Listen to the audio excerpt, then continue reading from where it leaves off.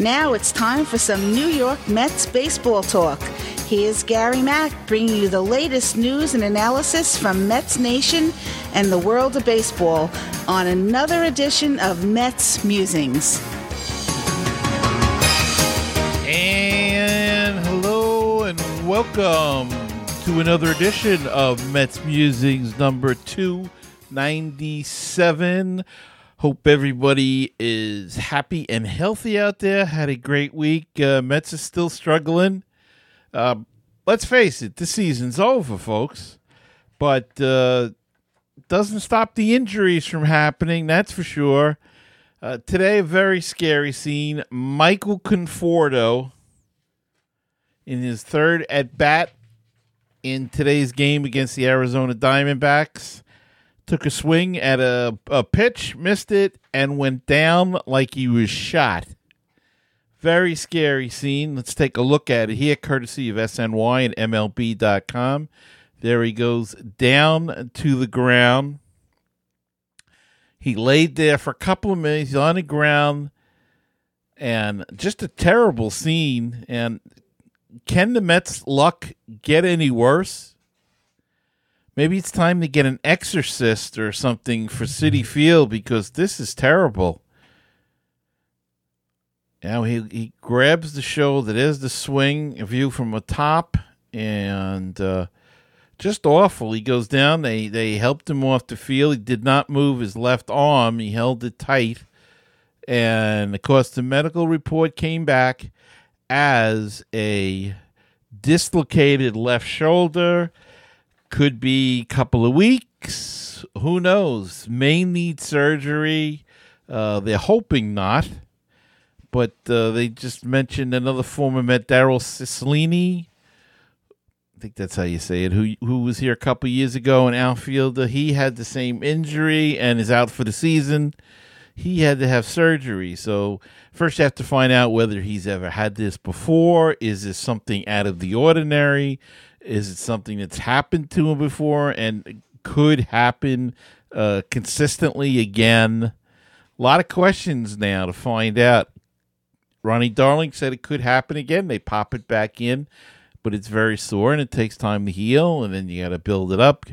Can he strengthen it in such a way that it won't do it again? I don't know. I mean, we will have to wait and see what the results is going to be with Michael Conforto now. And he just started, he was in a slump, and he started to get a couple of hits again. He missed a game with a thumb issue. Came back, had a couple of hits with a couple of RBI last night. Looked like he was going to get out of it. Had 2 strikeouts today against the lefty, but he always managed to get a hit or something. And to have this happen now, it's just terrible. Terrible. It couldn't have been at a worse time. And, you know, maybe they're better off. Maybe it was a good time. Maybe they're better off just shutting him down for the season and letting him just rest it and come back next year in spring training. And speaking of guys who probably we thought was going to get shut down for the season, David Wright actually played in a game. David Wright, yes, I've said that right. Number 5, the captain. David Wright was the DH and went hitless in 4 at-bats with Single-A St. Lucie 2 nights ago. It was the first time he played in a game since May 2016. He did reach base on an error and struck out twice with High-A St. Lucie. He said he intends to return to the Mets this season, though Alderson was skeptical it could happen with so little time left in the season. I don't. Who knows? Maybe they got a deal. Maybe he's going to retire. We don't even know if he can throw. And unfortunately, in the National League, there's no DH, or fortunately, not unfortunately for David Wright. So he would have to play a position and throw. And he's been taking balls at first base, but now we got Dominic Smith. So we'll see how that all plays out. Friend of mine said, wouldn't it be great if he comes back and pinch hits the last home game of the season and wins the game or gets hit and then says he's going to retire. That would be terrific. Not that he's retiring, but if he got the hit in his last at bat, we'll see. but David Wright in a game, it's pretty neat. And one guy who's not going to be in a game the rest of the season is Steven Matz. He underwent season-ending surgery to move the ulnar nerve in his left elbow. The surgery was a success. It's the same surgery that Jacob deGrom had last offseason. And it's moved. The ulnar nerve is moved to relieve discomfort. And apparently he was pitching through significant pain at times, according to Mark Carrig of Newsday, who said Matz insisted on pitching through it, even though his elbow was swelling up and he had to shorten bullpen session and skip others entirely. I guess that they leave it up to the pitcher, and not always the right decision, because they, of course, want to play. But in this case, it wasn't the right decision. Maybe you should have had it done at the beginning of the year when it first flared up. And it could be coming back now, or it would have been just another lost year. But he'll get it done now. He had the surgery done, so he should be ready for spring training. I think DeGrom had it done in September of last year or something, maybe even a little bit later, and he's fine. So now Matz is going to have the same surgery. Boy, their orthopedic bills have got to be sky high. Mets right-handed pitcher Noah Syndergaard was supposed to throw a live batting practice on Wednesday, but that has been pushed back, according to Terry Collins. The move is a precaution, added Collins, who said Syndergaard is expected to throw in the next day or two. Alderson said on Monday, Syndergaard is making progress, but that rehab starts have not yet been planned. Now, he is going to Port St. Lucie. He will throw live batting practice, so it's probably just a matter of time. They're just going real slow and hope that he doesn't re-injure. They're going to try to get him back.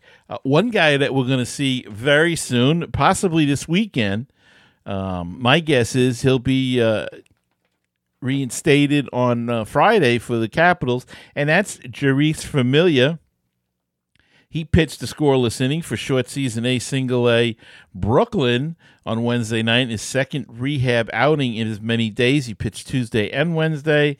Familia threw 13 pitches, 11 which were strikes, and allowed one hit. He induced a ground out, a fly out, and struck out one batter. He has now played in 4 games since undergoing surgery to repair a blood clot in his shoulder.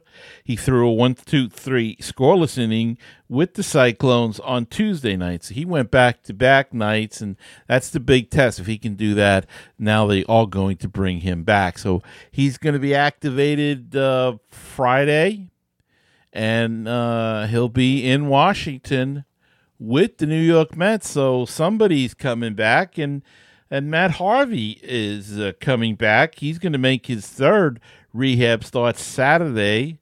I think it's his third. For High A St. Lucie, the Mets are projecting an early September return for Harvey.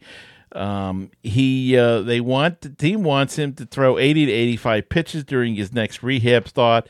He had that scapula injury, and he allowed 2 runs on 4 hits in 3 innings for Double-A Binghamton on Monday in his third rehab start. So this will be his 4th on Saturday. And his fastball during the start ranged from 89 to 93 miles per hour. And his breaking ball did not look very good, a scout told Ken Rosenthal of Fox Sport. The same scout added that Harvey seemed to be struggling with his release point. So that's going to be rust, and that's going to be mechanics, that he's going to have problems with, and he's had problems with that all year, but he's going to have problems with that until they can iron that out, and the best way to do that is constant pitching. So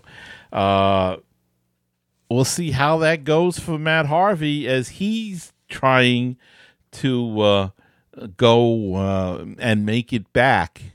And Mets are playing a doubleheader on Sunday, and the team is looking for a starter in the nightcap. Seth Lugo, they hope, will be ready to go and be activated for that game.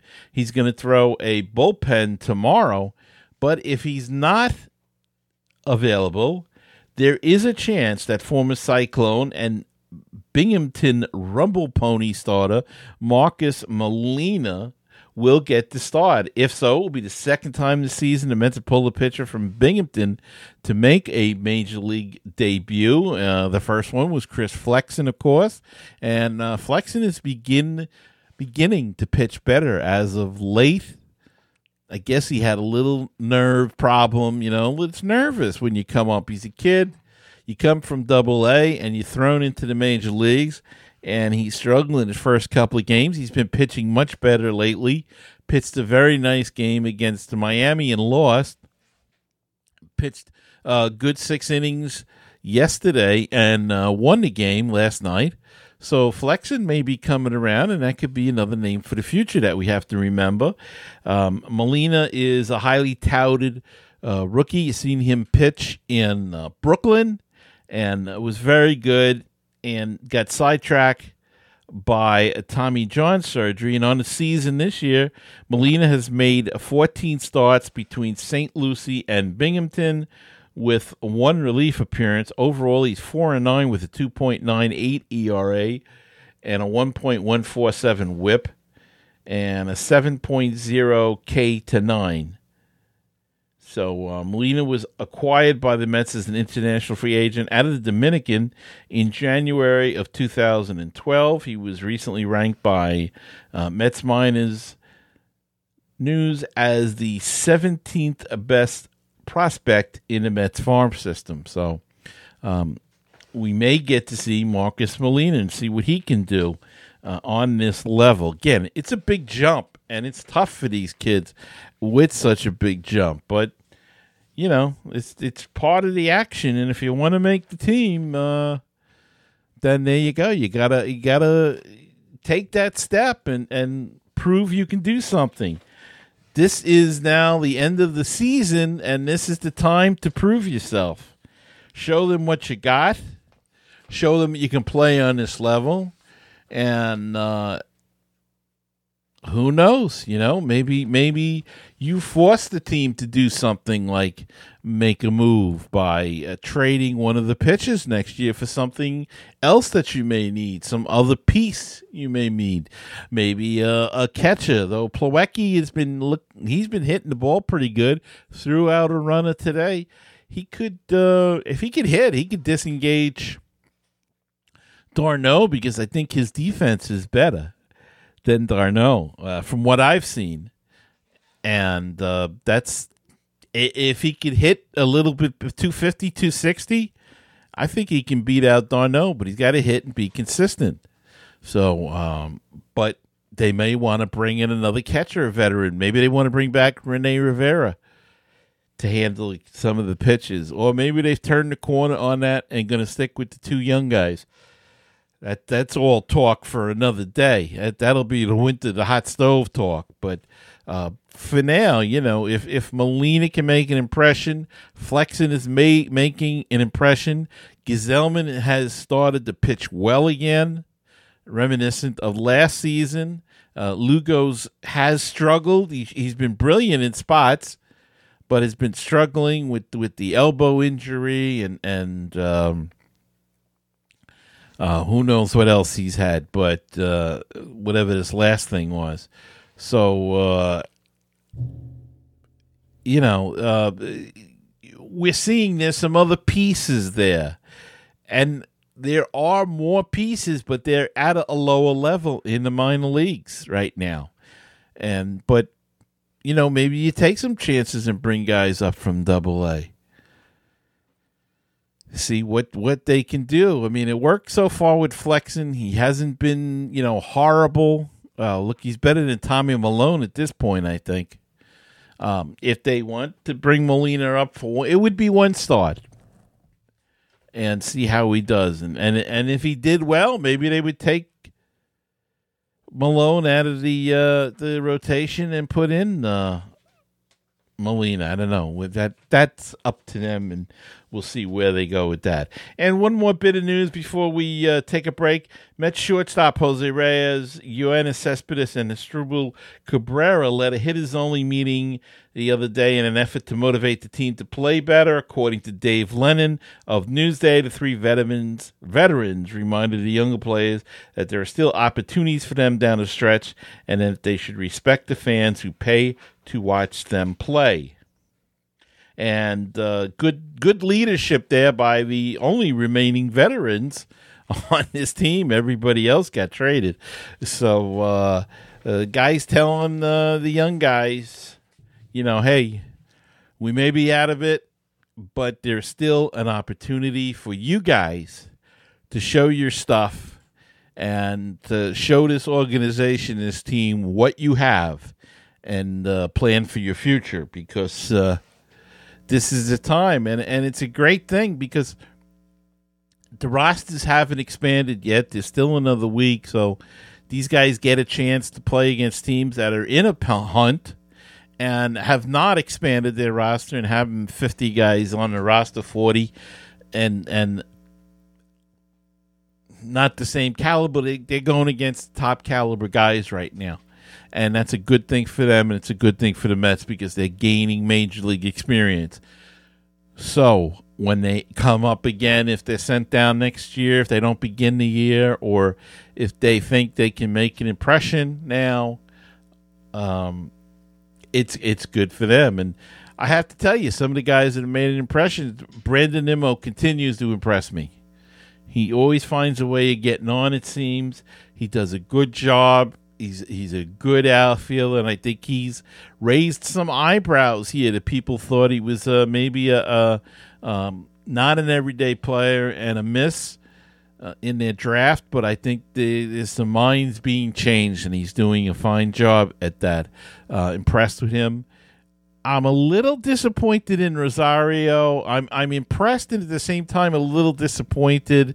I think he's sometimes his fielding seems to be like he's not focused. And I'm sure Jose Reyes will talk to him about that. They'll work on that. His backhand is still not the best. They'll work on going to the right. I'm sure of it. I'm sure Jose is going to spend a lot of time with him. May even spend some time in the off season with him to learn to go over these things and get better at these things. But he's shown flashes of great range and a great arm, and he's 21. He's a kid. He's a baby. So they'll work with that because the talent is definitely there. Gavin Cecchini, in really small doses, has played very well as well at second base. So he's managed to get some hits and stuff. So he could be thrown into the mix for that second base job with Cabrera if they pick up the option, or Jose Reyes if they re-sign him. A lot of options there, and very impressed with those particular guys so far. And I'm sure we'll see some more. They'll have to probably bring up an outfielder, though Matt Reynolds played outfield the other day against the Diamondbacks. He made his first start out in right field.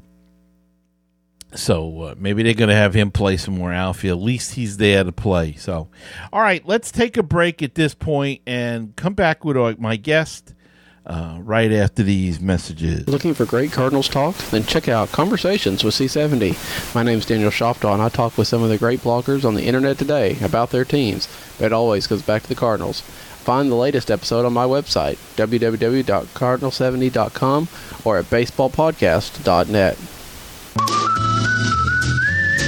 Did you know that Baseball PhD can be heard on baseballtalkradio.com? Our shows rotate with other top baseball podcasts. Now don't forget, that's baseballtalkradio.com. With us, we'll help you get a PhD in life through baseball. With baseballtalkradio.com, you'll hear the rest of the excellent universe of baseball podcasts. 516-619-6341. That is the comment voicemail hotline if you'd like to be a part of the show, and drop us a line, leave us a comment or a voicemail question, anything at all. Call that number 516-619-6341, or go to metsmusings.com and click on that widget in the middle of the screen, and that's a speak pipe, and you can leave a voicemail right through your computer through your computer's microphone. Or if you prefer to do things the old-fashioned way, send us an email at metsmusings@gmail.com. The Facebook page is facebook.com/groups/metsmusings, and the Twitter handle is at metsmusings1.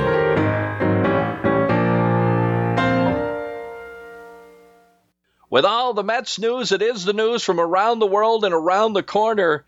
Here's Gary Mack. And joining me tonight on the podcast is Brandon Kraling, and he's editor-in-chief and site expert for Red Reporter, a Cincinnati Reds blog, and he's been so kind to join us this evening, so let's bring him on. Brandon, thanks for joining us here on Mets Musings. Yeah, thanks for having me on, Gary. And the Mets going to see the Reds next week as they travel to Cincinnati, and I gotta. It's been a tough year for both of us, and yeah, I think we're kind of in the same boat right now, aren't we? Yeah, and you get to the point, you get to the end of the season, and you wonder what the heck else can I talk about? But let's try to slog through it, as we say, and. So the Reds, we all know they were in a rebuilding mode, and they actually did start the season pretty well, and then I guess the bottom kind of fell out a little. Take us through that a little bit. Yeah, and yeah, you're absolutely right. I think we kind of came into this season really without any expectations, and then, after the first month or two, they kind of hung around in the National League Central, and the Cubs really didn't run away with it to start, and the Brewers were hanging around. They still are, but as soon as the end of May, June hit, the Reds just completely fell off the face of the earth. So it's been they had some really bad injury luck once again, as seemingly they always do. So when you can't stay healthy. It's hard to kind of keep that momentum going, and that's kind of how we ended up at the cellar of the NL Central. Well, believe us, we know about injuries here. Yeah. Because guys have been going down like flies this year, but it seems like they're kind of on the right path, though. Cincinnati, in doing research for this. There's some guys having some really good years. Joey Votto's having, I guess he's having a Joey Votto year, so no big surprise there. But you got Adam Duvall's got 29 homers, and Zach Cozart was 17 homers, and an all-star this year. And for the first time ever. Yep. And, of course, the big surprise had to be Scooter Gennett. Yeah, who would have thought? So the Reds picked him up on waivers right before the season started. And, I don't know what the Brewers were thinking, just kind of giving him away for free. But, he started off as a bench player for the Reds and has just exceeded all expectations, that obviously culminating in his 4-homer game a couple of months ago. So, yeah, I just amazing. He was I thought he was a pretty good, decent play. He had some good periods of time with Milwaukee, and then he struggled, I guess, last year, and I guess they just gave up on him, and Cincinnati made a good pick there. Yeah, they did their homework, and it was a really under-the-radar type of move. I don't think anyone around baseball even knew that it happened, probably, until he kind of broke out in May and June. So, all credit in the world goes to him, though. He really took on that bench role and kind of found at bats wherever he could, has played all over the diamond this year, in the infield and outfield, and has really worked his way into the starting lineup. And it's kind of a tough decision for the Reds to make because they still have Zach Cozart at shortstop, but they, as a rebuilding team, they want to get playing time to some of these younger guys coming up, like Jose Peraza, especially, who can kind of play both middle infield positions. And, Scooter Gennett has made it really hard to do that, unfortunately, or fortunately, depending on how you look at it. Yeah, and of course, the Reds traded Jay Bruce last year to the Mets, and they're not really, they didn't really miss him last year. His replacement, Schleiber? Scott Schebler. Yeah. Schebler. He's got 24 homers as well, so he's kind of filled that gap. And what about Dilson Herrera, who came over for the Jay Bruce trade? Now he's a second baseman, but he's been injured this year. Any word on him at all? Yeah, he doesn't really factor in at the big league level this year. It sounds like he's been battling injuries all year, and he hasn't actually played since July. So maybe about a little over a month ago was the last time that he was actually in a game, even in AAA. And even then, before that, he really wasn't, knocking the cover off the ball there either. So, I think ever since the Reds acquired him, he has been battling injuries and really just kind of needs to take some time and recover and come back healthy next year. Yeah, and he was a good player. I mean, they had him ticketed as starting second baseman here, and high hopes for him in New York, for sure. Right, and I'm sure Cincinnati as well. But look, they've got the Scooter there. Right, yeah, he's definitely making it a little bit easier to give Dilson some more time. That's for sure. And it makes your GM look like a genius, doesn't it? Yeah, definitely. And, of course, behind the plate, high hopes for Devin Marasco again, Mesoraco, and he's hurt again. And this guy just first-round pick, 15th overall. Just the worst luck, yep. The worst luck with injuries than I've ever seen a player have, I think. Yeah, he just can't stay healthy. Yeah, it's not the kind of thing where it's one nagging injury. It seems like it just kind of bounces around parts of his body and it sounds like he's done for this season again. So, hopefully it gives opportunities to other guys. Tucker Barnhart has stepped in and has done a really good job.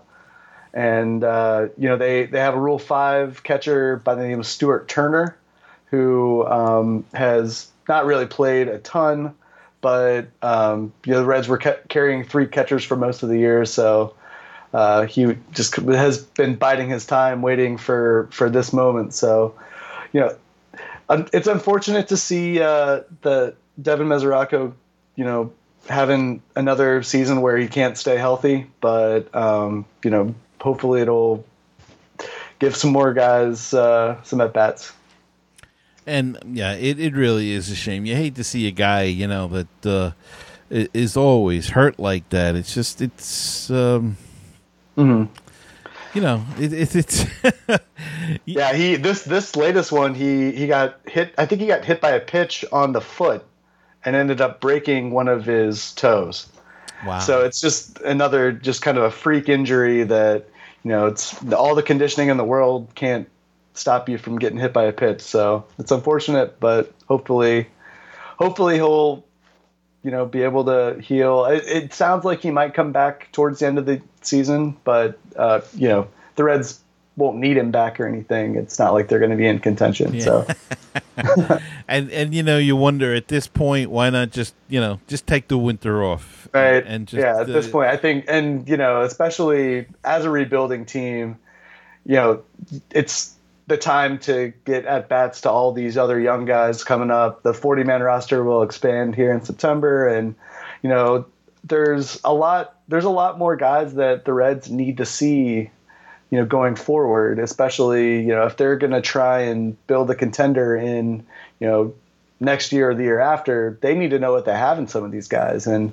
when, as much as I like seeing Devin Mesoraco in the lineup, he's a good player when he's healthy, but, and maybe that gives the opportunity to see what we have in some of these other players. So I'm hoping that we get to see more of that, to close out the season. But you got to feel for the guy. Yeah, you most certainly have to.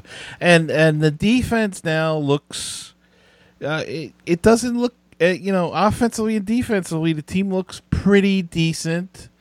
Right. I think looking at the stats and stuff, but of course the big thing in this league is pitching. Yep. And it's still a lot of young guys in your staff, and Homer Bailey on the big contract, and he's injured again. Yep. And it sounds like he left his start 2 days ago. And even since then, he didn't actually make it back from his off season until August, or I think it was maybe late July. And then has been on and off since he's been back. Really hasn't really performed to the level that you would expect, a pitcher making $100 million contract to give you. So it's definitely been disappointing to see. And once again, another injury that we're dealing with him right now. It sounds like he's going to try and make his next start, but we'll see how long that lasts. That's well, they're calling it an irritation, I believe, in the back of his shoulder. So right, so he had 3 elbow surgeries. Thankfully, it's not an elbow, but. Yeah. The shoulder's just as bad sometimes. Yeah, if you're a pitcher, it's not much better. Yeah, let's hope there's nothing seriously wrong there, and he does make his next start. But take us through some of the young pitchers in the rotation, so we get an idea of who we may see this week, or next week, I should say. Yeah, so the Reds have had all these young pitchers, and then they had a couple of veterans in the rotation. They started the season with Scott Feldman, who they just kind of brought in just as a extra guy, and ended up being their opening day starter, given how the rest of the injuries have kind of flatlined this pitching staff. But you still have Anthony DeSclafani and Brandon Finnegan are both have been solid pitchers for them in the past that are hurt. So it really does give an opportunity to some of these young pitchers. They've really tried a lot of these guys. I think they've gone through no less than, 13 or 14 different starters so far this year that they've given a shot to. And right now, it sounds like at least 2 of the guys that you guys will see will be former first-round pick Robert Stevenson and another guy by the name of Sal Romano, another fairly high pick that came up. Both of them came up through the Red system, and both are hard-throwing righties and who have both taken their fair share of lumps so far to start their careers. Stevenson kind of came up last year and got knocked around, had spent some time in the bullpen, and is just kind of starting to find his legs. And then Romano has kind of been going back and forth between the big leagues and AAA. So, as for the best Red starter this year, I would actually probably call that Luis Castillo, and not to be confused with the former infielder. But this pitcher's the Reds got him in the offseason from the Marlins in the trade that took Dan Straley to Miami, and he has been absolutely awesome. They brought him up from Double-A to start as a 24-year-old, and really he sits in the high 90s, one of the fastest fastballs in the league so far this year, and has really been for Reds fans, the only reason to watch a Reds starting pitcher, the rest of the guys in the rotation can kind of have their time, but Castillo is absolutely a joy to watch pitch. He's a lot of fun, and I think you guys might get to avoid him, thankfully. But I don't know who the third starter in that series is going to be. It looks like it's scheduled to be Asher Wojciechowski, which I don't know. He's a former first-round pick from Toronto and came up in the Astros system, but he got knocked around the other day, so there's no telling who the Reds might bring up for that start. So we'll be in suspense.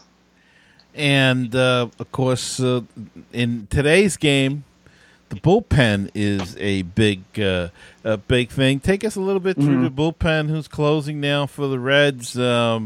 Who's the setup guy? Who's hot, who's cold, that kind of thing. Sure. And so Raisel Iglesias has been the far and away the best pitcher on the Red staff so far this year. There were kind of whispers before the All-Star break that he might be a kind of a dark horse candidate there. And there was actually some whispers at the trade deadline that, one of the contending teams could add him for some bullpen help. But obviously the Reds signed him out of Cuba a couple of years ago as a starter and put him in the bullpen eventually. And he's been great. He's coming into today with a 1.88 ERA and 23 saves for a team that doesn't get a ton of save opportunities. So he's really the main piece there. Other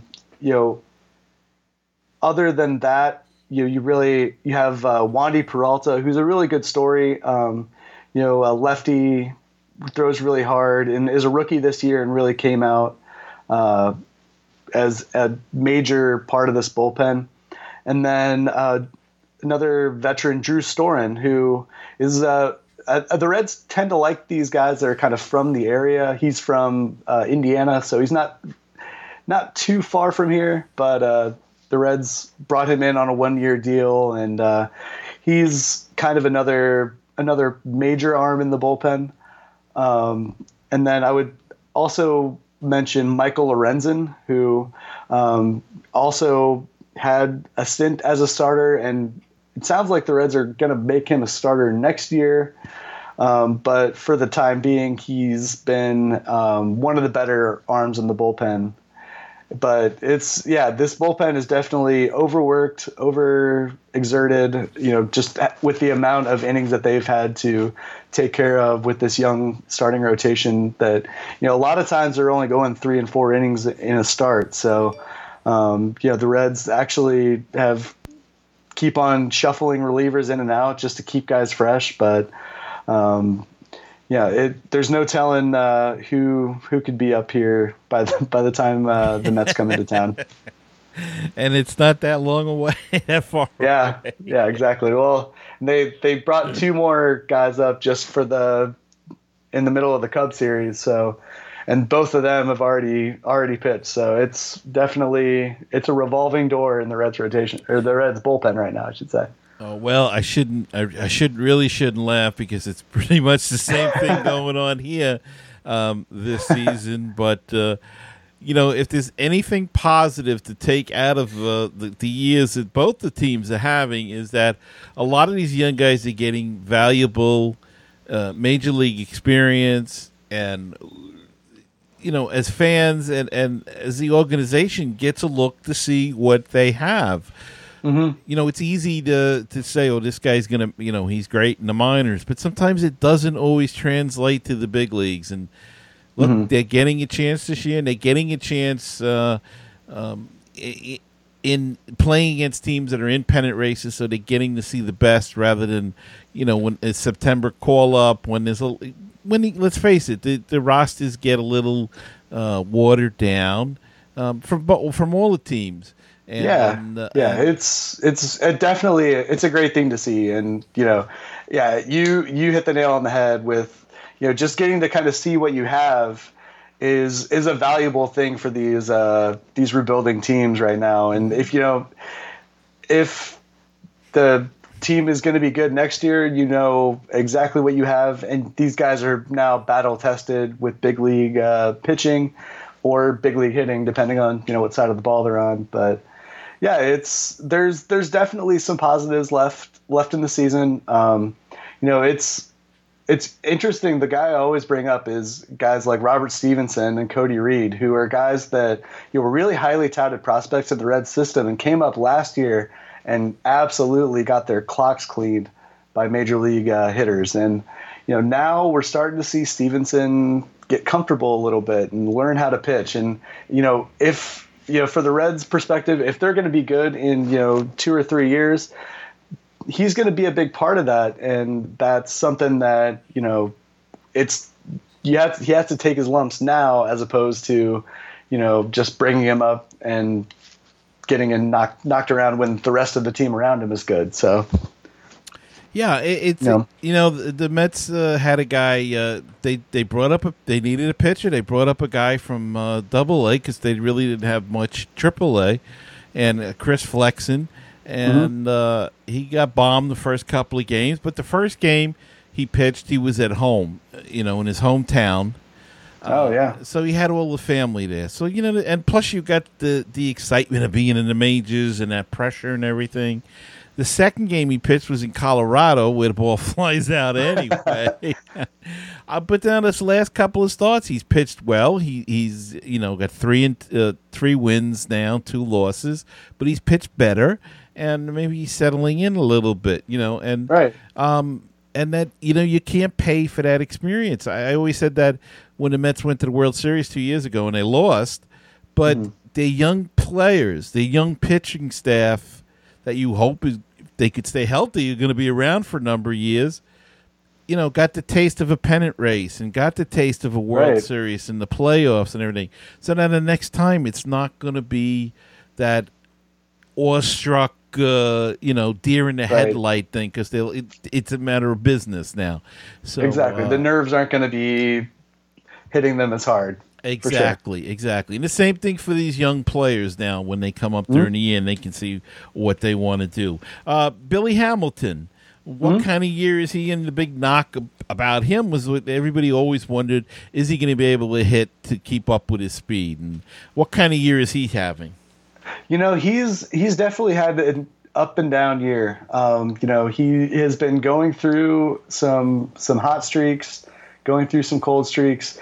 He's still not getting on base to the point where you're happy with it, especially if he's going to be leading off for the team. And he's not really been hitting super great lately. I think he's only hitting 216 in the last month of games.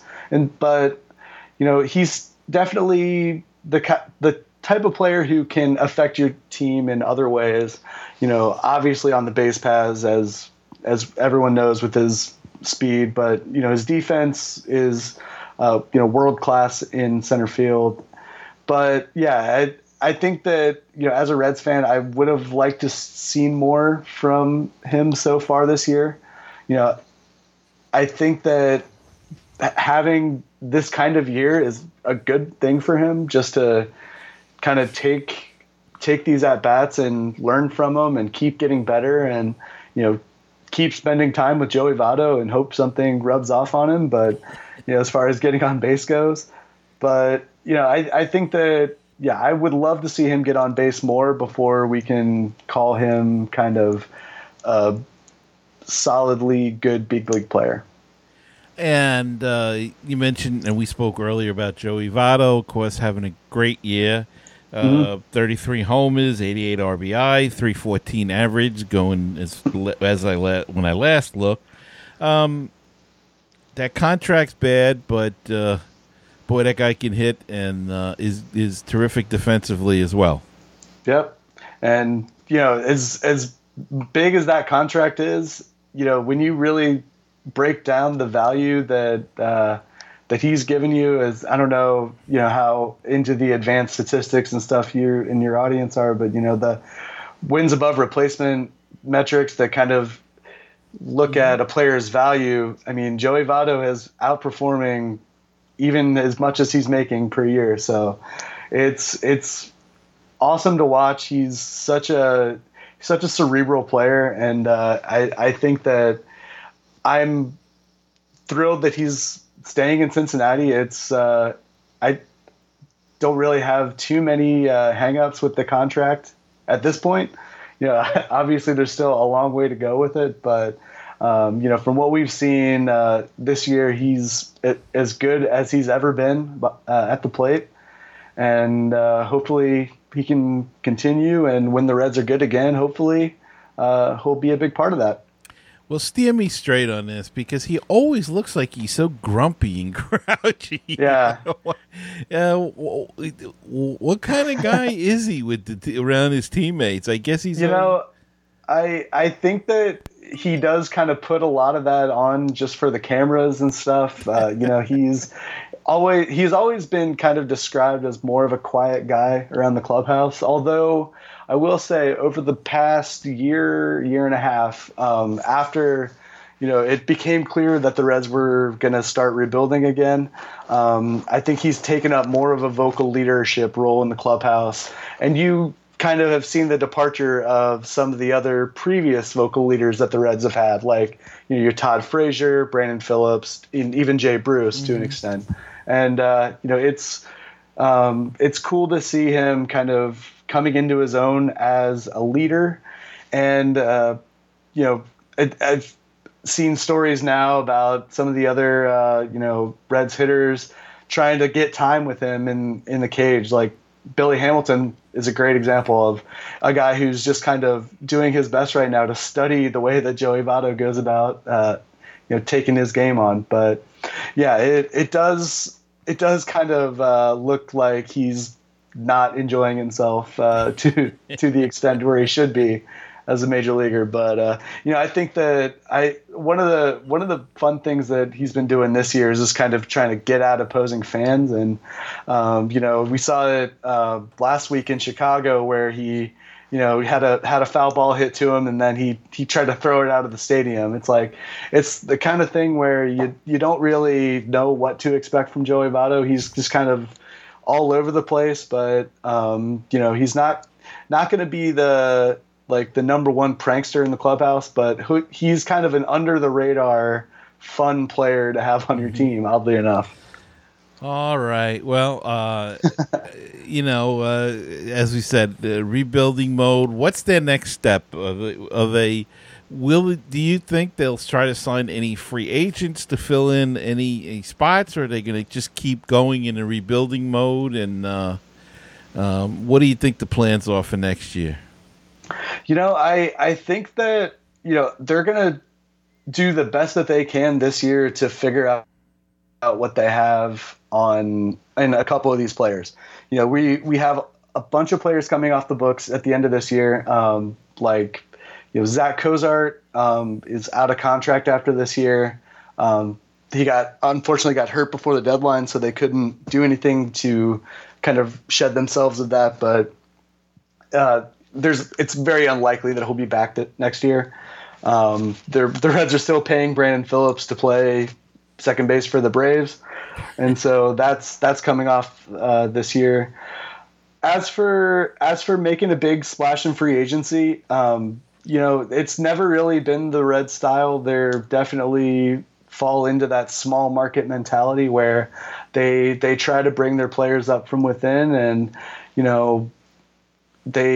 they'll break the bank when they have to for a Joey Votto type player, or at the time the Homer Bailey contract probably looked better than it does today, but it's they're still a couple of years away from making that move to get the last piece. I think, when you're a small market team, you can spend that money if it's the difference between, being in the playoffs or being in the World Series. Right. But, if you're the Reds and, if next year you're projecting to be a 79 win team, then, if making a big splash in free agency and giving $100 million contract out brings you to 83 wins, it's probably not worth it. So, I think that they'll probably continue to stay the course. I think that, they have a surplus of players at all kinds of different positions right now, and it'll be really interesting to see how they approach that. They have, obviously, as you mentioned, Adam Duvall and Scott Schebler, who are both in the corner outfield right now, and both of them are having career years, but you still have Jesse Winker, who's been the Reds' #1 outfield prospect for a long time, and they need to find a solution to that problem. And so, it's a good problem to have, but if you're a rebuilding team, you need to make sure that you're spending your resources as wisely as you can. And if that means maybe trading Adam Duvall at the end of the season to try and get peak value from him, then that's what the Reds will have to do. But I see a couple of those shrewd type moves in the offseason, but definitely not a big splash. But you never know. It's baseball. It's proved us wrong before, right? That's right. The right deal comes along, and you have to take it, right? But you never know. That's right. All right. Well, it was. It should be a very interesting 3-game series, and then of course, then the Reds come here for 4 in I guess the second week of September. So we'll be seeing a lot of Cincinnati in the next few weeks, and and that ballpark, the Mets like that ballpark. They hit pretty well there. Yeah. Perhaps we can. I think everybody likes that ballpark. Yeah, that's true. Why did they build such a small ballpark? Oh, it's who knows, but yeah, the Reds have when they built the ballpark, they had Adam Dunn and Ken Griffey Jr. on the team. And so that short porch in right field was intentional. I'll give you that. Yeah, they tailored it for that. Well, Brandon, I want to thank you so much for coming on the show. And if you'd like to plug Red Reporter, go ahead. Tell the folks where they can read your stuff. Yeah, for sure. So you can come and see us at redreporter.com. We're part of the SB Nation Network, and we do have a podcast of our own on iTunes. Search for the Red Reporter podcast. We try to do as often as we can, although there really hasn't been much to talk about lately. And we're tweeting at Red Reporter, so you can find us there too. Very good. And thanks for having me on, Gary. It was a lot of fun. Same here, and we'll talk again in the future, I hope. And we will be back right after this message. Check us out at MetsMusings.com and find the Mets Musings podcast on Stitcher.com, TuneIn.com, iTunes, Flipboard, and at BaseballPodcasts.net. That's BaseballPodcasts with an S.net.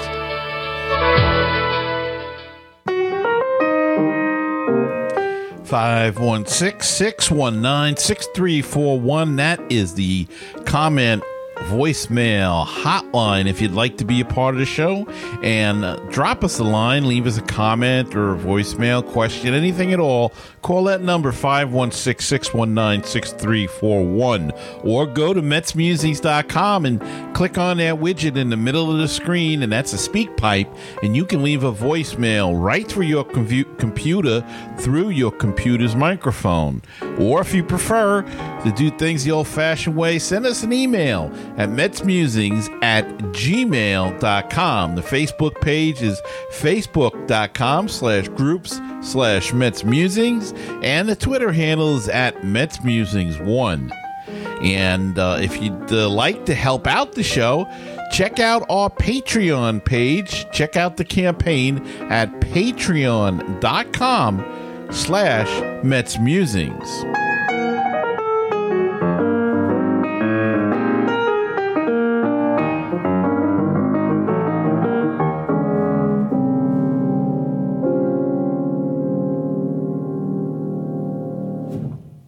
And we're back. And that sound must mean it's time to go down on the farm and take a look what's going on down in the minor leagues for the Mets this year. Mets pitching prospect Drew Smith struck out 7 of 8 hitters he faced on Saturday for AA Binghamton as he continues to roll with his new team. Smith, 23, who arrived from the Tampa Bay Rays in a Lucas Duda trade, has a 1.00 ERA and a 0.67 whip with 10 strikeouts over 9 innings since joining Binghamton on July 27th. Right-hand reliever Jacob Rames, who the Mets received from the Dodgers in exchange for Curtis Granderson, is now the team's number 23 ranked prospect, according to MLB.com.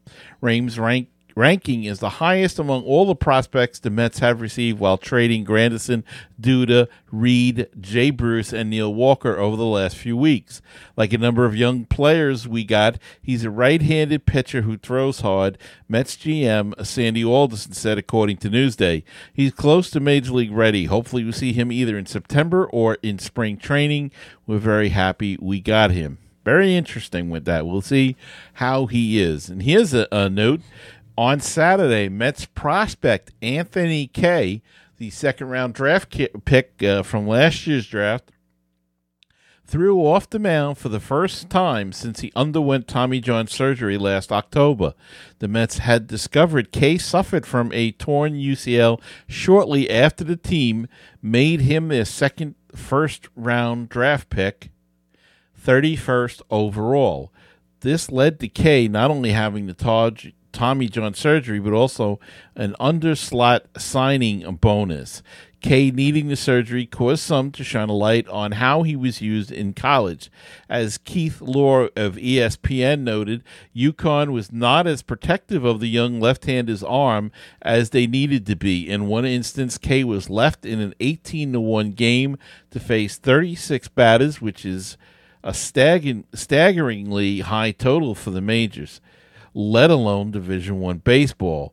There was another instance where Kay threw 90 pitches on 3 days' rest. In his prior start, Kay had thrown 101 pitches. How Kay was used is certainly not uncommon for the collegiate ranks. Due to his injury, Kay has not pitched for any of the Mets minor league affiliates, and it's not anticipated he will pitch for one before the close of the 2000 season.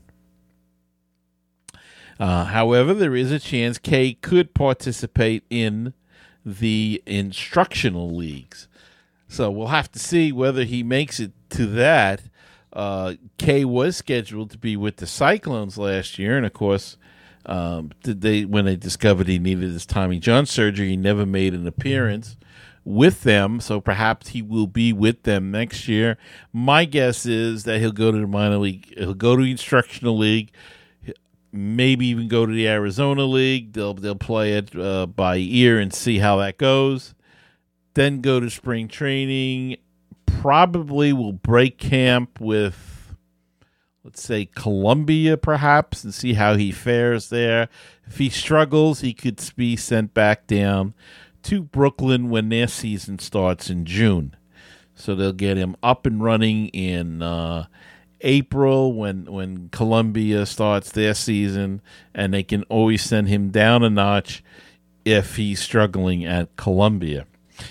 Josh Edgin has a torn meniscus and has been sent to New York to meet with doctors to discuss the next course of action in his treatment. Arthroscopic surgery remains a possibility for Edgin. He is with the Las Vegas 51s.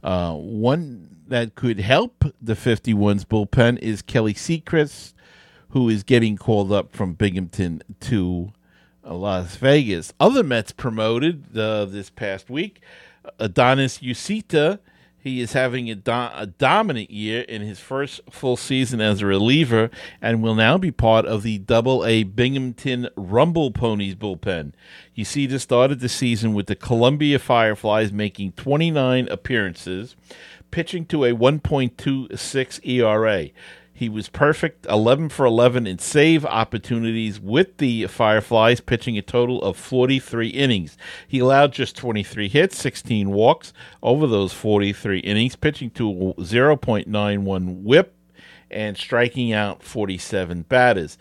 You see, to earn the promotion to the St. Lucie Mets, was even better in his short stint there. In 10.2 innings, he pitched to a 0.84 ERA and a 0.75 whip. Opponents hit just 143 against the righty while he struck out 15. And he is on a meteoric rise through this organization, pitching in three affiliate teams in one season. Started with Columbia, went to St. Lucie, and now is going to Binghamton for the stretch run and, of course, the Eastern League playoffs. And his arm, he's a hard thrower. He pitches between 96 and 99 miles per hour, and he will join other hard throwing relievers, Drew Smith and Tyler Bearshaw, in the Rumble Ponies bullpen, ready for the Eastern League playoffs, as I said. St. Lucie first baseman and former Cyclone Peter Alonso was promoted to Double-A Binghamton, where he will help the Rumble Ponies again with their push for the postseason.